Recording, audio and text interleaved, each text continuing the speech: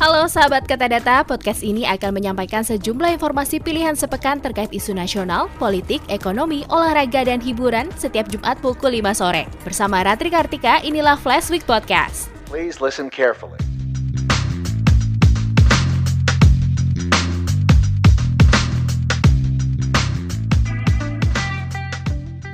Kita mulai informasi pertama terkait kenaikan kasus COVID-19 di Indonesia yang terus terjadi.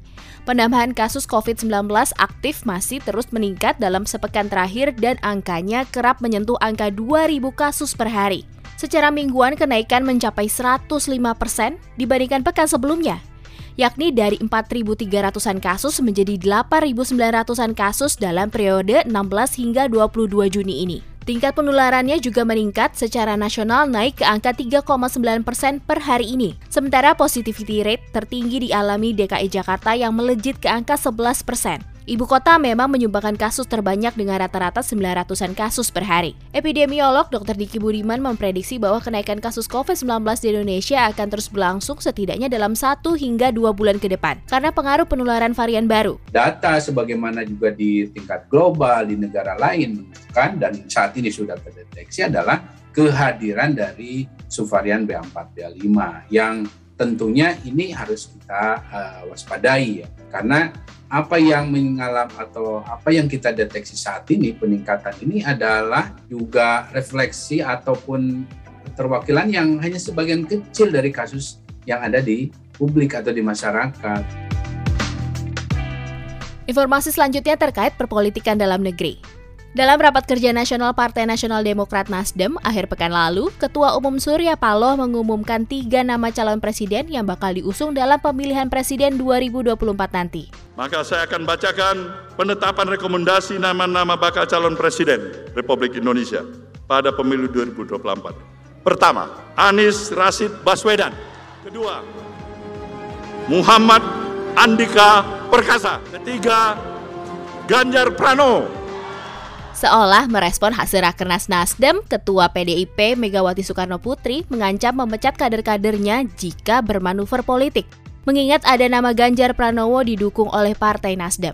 Kecaman Megawati dilontarkan dalam pembukaan Rakernas PDIP pada akhir pekan ini. Ia tidak mau kadernya hanya mencari muka tanpa mengikuti aturan partai. Karena apa? Tidak ada di dalam PDI Perjuangan itu yang namanya main 2 kaki, main 3 kaki, melakukan manuver. Ingat loh, lebih baik keluar deh daripada saya pecati loh kamu. Kita ke informasi ekonomi. Bank Indonesia mempertahankan tingkat suku bunga di level terendah sepanjang sejarah sebesar 3,5%. Kebijakan ini cukup mengherankan di tengah langkah Bank Sentral Amerika atau The Fed dan Bank Sentral negara lainnya justru menaikkan suku bunga mereka. Gubernur BI Peri Warjio beralasan kenaikan bunga The Fed yang agresif tidak akan mengerek yield obligasi naik signifikan. Walau minimnya dana asing ke pasar surat berharga negara, tidak serta-merta akan melemahkan nilai tukar rupiah. Pasokan fundamental falas itu tinggi dan itu menjaga stabilitas nilai tukar rupiah. Dan tentu saja yang tadi kami sampaikan, itulah kenapa meskipun Bank Indonesia tidak menaikkan suku bunga BI rate bukan berarti akan mengganggu ketahanan eksternal kita. BI berkomitmen untuk terus menjaga stabilitas nilai tukar rupiah, mendukung pengendalian inflasi dengan tetap memerhatikan bekerjanya mekanisme pasar dan nilai fundamentalnya. Beralih ke informasi korporasi dan bursa. PT XL Axiata Tbk resmi mengakuisisi 66,03% saham PT Linknet Tbk dari grup Lipo dengan investasi 8,72 triliun rupiah. Sahamnya dibeli sebanyak 18,2 juta lot saham dengan harga Rp4.800 per saham. Linknet merupakan perusahaan penyedia layanan internet jaringan tetap via kabel, juga menyediakan layanan televisi berbayar, broadband, dan komunikasi data. First Media selaku pemegang saham Link yang telah menjual kepemilikan sahamnya akan menggunakan dana transaksi ini untuk memperkuat struktur keuangan, melunasi pinjaman, dan berinvestasi di bisnis prospektif. Sementara melalui sinergi dengan Linknet ini, XL Axiata akan meningkatkan permintaan layanan digital dan menjadi operator konvergensi terkemuka di tanah air. Dari cabang olahraga, Ronaldinho dipastikan membela Rans Nusantara FC pada laga eksebisi melawan Arema FC dan Persik Kediri di Malang. Duel segitiga klub dengan format trofeo akan berlangsung di Stadion Kanjuruhan pada Minggu pekan ini. Ronaldinho yang merupakan mantan pemain Barcelona dan AC Milan akan tampil selama 45 menit melawan Arema dan 40 menit lagi melawan Persik. Sebelumnya, manajemen Rans merencanakan Ronaldinho akan tampil di Jakarta dan Bali dengan berkolaborasi bersama Arema, Persija Jakarta, dan Persis, bukan Persik Kediri. Olá Indonésia, aqui é o Ronaldinho. Em breve estarei com Rudy, Salim e Raf. Nos vemos em breve. Selain 3 pertandingan tersebut, Ronaldinho juga akan mengisi coaching klinik dan meet and greet yang terbuka untuk kalangan umum.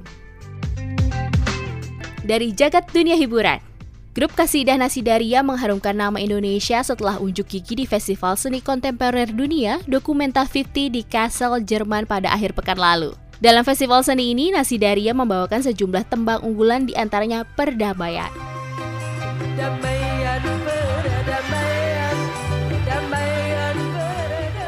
Jerman bukan negara asing pertama yang disambangi grup emak-emak kasidahan ini.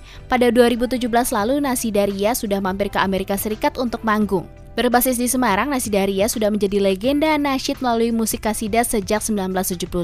Dengan gayanya yang khas, tampil dalam format grup yang rata-rata terdiri dari ibu-ibu dengan kostum yang menarik perhatian. Sekian informasi dalam Flash Week Podcast. Anda dapat menyimak konten lainnya melalui katadata.co.id, Katadata Podcast, dan juga kanal YouTube Katadata Indonesia.